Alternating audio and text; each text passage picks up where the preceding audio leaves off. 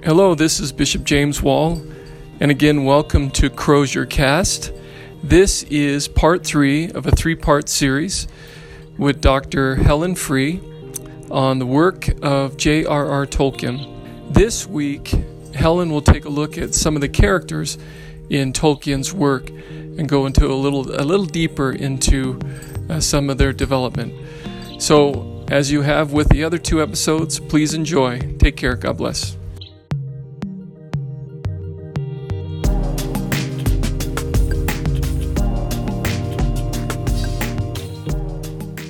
People, it seems, that are so captivated by The Hobbit and the trilogy, and so if you were to say to somebody such as myself who saw the movies first, and you want to give a reading assignment, what would you say, and why would you do that? Why would you encourage somebody to do read the books? I've given you a reading assignment. You have, I know. I already got that. Yeah. The Ainulindala, and it's an Elvish name, which is the creation of the world. But what I would say to them is, whenever you watch a movie, and our culture now is much more visual than a reading society or a watching society. And I think that we have to be really careful, because whenever we watch a movie, we are entering into the world that the director and the scriptwriter want to give to us. Sure. And so for an hour and a half, 2 hours, 3 hours, Peter Jackson's movies, 6 hours, is that right? Goes on forever and ever. Especially his Hobbit. Oh, I couldn't. That was painful. Oh, that was one of the saddest makes of a book ever. That was just painful. It's like, could the Elvish, the chase scenes ever stop with Legolas, and how to get the Hobbit anyways? I'm not even sure. But whenever you enter into the world of screen, you have to know, I'm entering into the world that someone else is creating for me. We're so passive when you watch something. Sure. You just sit there with your tub of popcorn and watch whatever you're watching. And you don't then realize the effect that's having on your imagination. And so if you think about Peter Jackson's Middle-earth versus Tolkien's Middle-earth, there's a huge, huge difference between the two. And what I would say to someone who loves Peter Jackson's Middle-earth is, you need to find out what the world is that Peter Jackson is malforming, the one that he partially uses, but turns to his own will, Sure. in the way that Melkor does. You think about telling you about with the Ainulindala, the way that Melkor turns the beautiful harmony into what he wants, the vision that he has. And so I think that Peter Jackson and the screenwriters, first and foremost, if they understand Christianity, they certainly don't embrace the world of Christianity. And Middle Earth is fundamentally a Christian world order. It is not Christian, but it is of a Christian world order. It could not be, except for the imagination of the author, which was completely orthodox and completely faithful to Jesus Christ and his gospel. But Peter Jackson does not understand that. And so I think what you see in the movies is this glorification of friendship, which is a good thing. Sure. But there is also the glorification of the individual, and I think, sadly, the glorification of evil, which you do not have at all in the Lord of the Rings. And some of the key differences that Jackson makes. I don't care that he switches out and gives more roles for women. That doesn't bother me. Arwen, I think, comes in instead of like Glorfindel. There's the water scene that I remember reading it, and I thought, when they're crossing over the water and they're going into, I can't remember. Rivendell? I think, yeah, and it's I think Gandalf plays a point. Oh, yeah, that's right. And I thought, so I think Liv Tyler is the one in the movie, and I thought, well, that didn't happen. So I read it again. I thought, well, that didn't happen. Well, but that's a major change. It's not so. I don't care that Arwen takes place with Glorfindel. That's what happens in the movie. But what I do care about is, for instance, in that scene that you're talking about, Frodo's been mortally injured by one of the Black Riders on Weathertop, and they have to get to Rivendell for him to be healed. And the poison point of the dagger is getting closer and closer to his heart, and he's becoming more and more of a wraith, so that he's entering more and more into the world of Black Riders.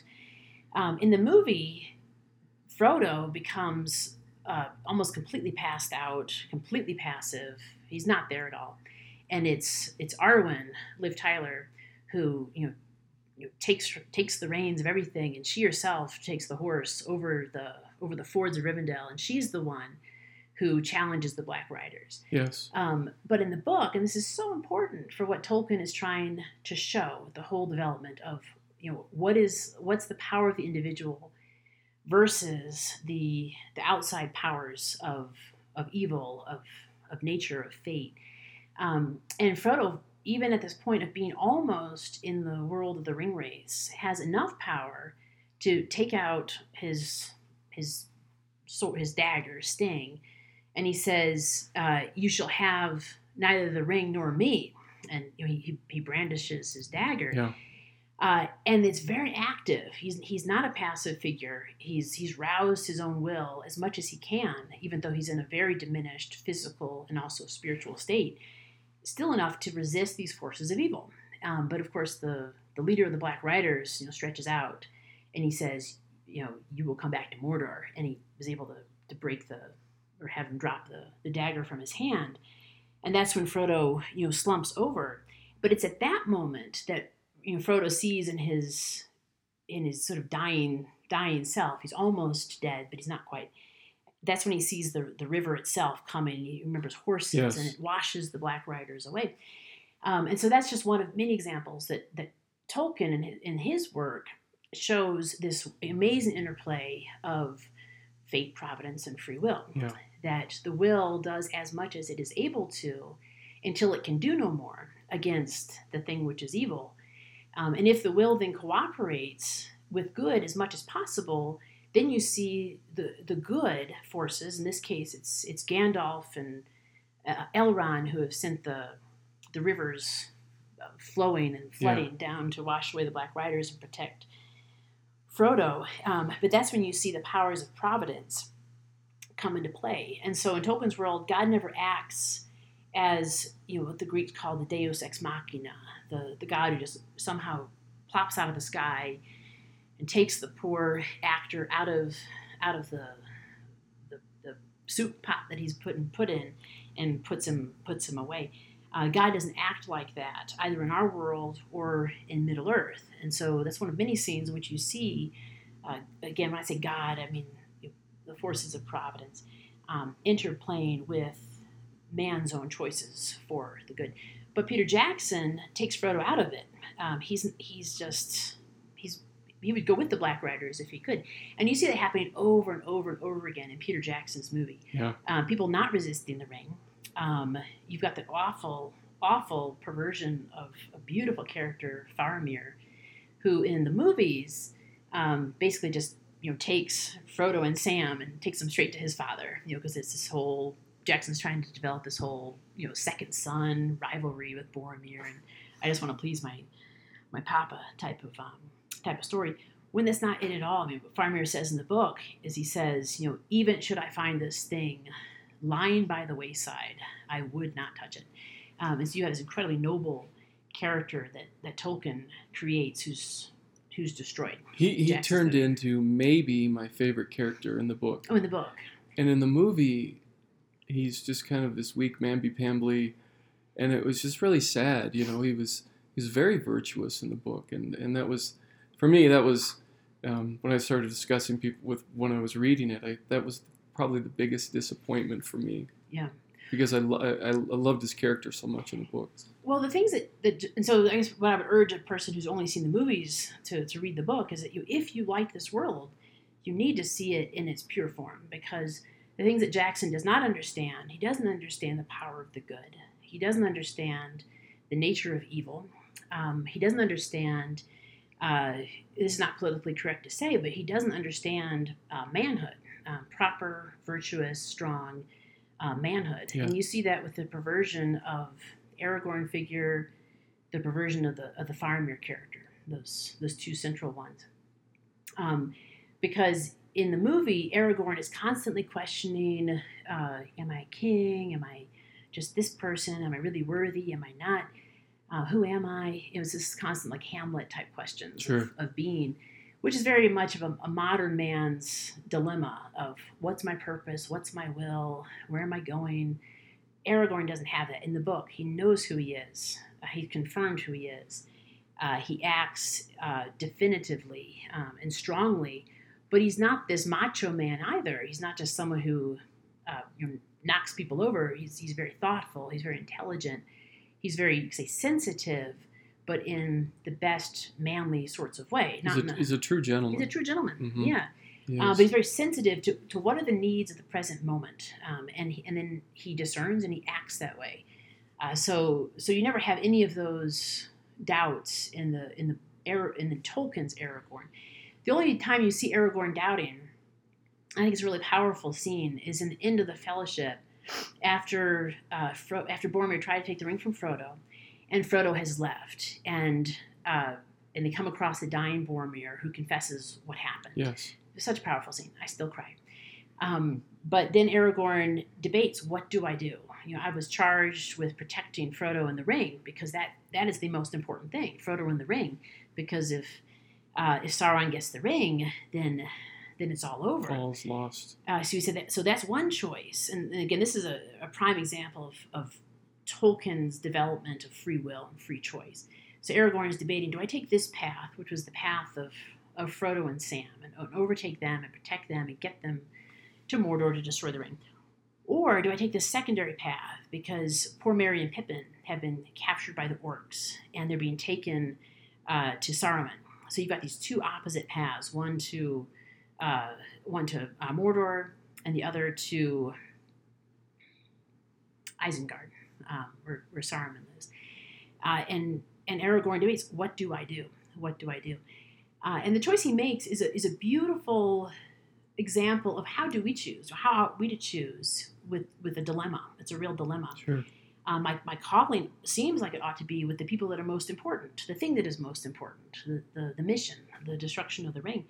But Aragorn chooses for Merry and Pippin. He says, I will go with Merry and Pippin. My heart now tells me that this is the way I need to follow. But what he chooses is the people whose need is most present in the present moment, and that is Merry and Pippin, who are completely defenseless to the orcs. So he has to leave Frodo and Sam in the ring sort of in a trust to someone else now, or something else now, or they themselves now will take this ring on to Mordor. But these defenseless hobbits who are in the hands of the horrible orcs, they're the ones who are in need of immediate rescue. And so it's a really interesting moment of prudential choice, and he chooses for the thing that is most present, not the potential problems that will happen to Frodo and Sam, but he sees the immediate problems that are present with Merry and Pippin, and that's the choice. That's the choice that he makes.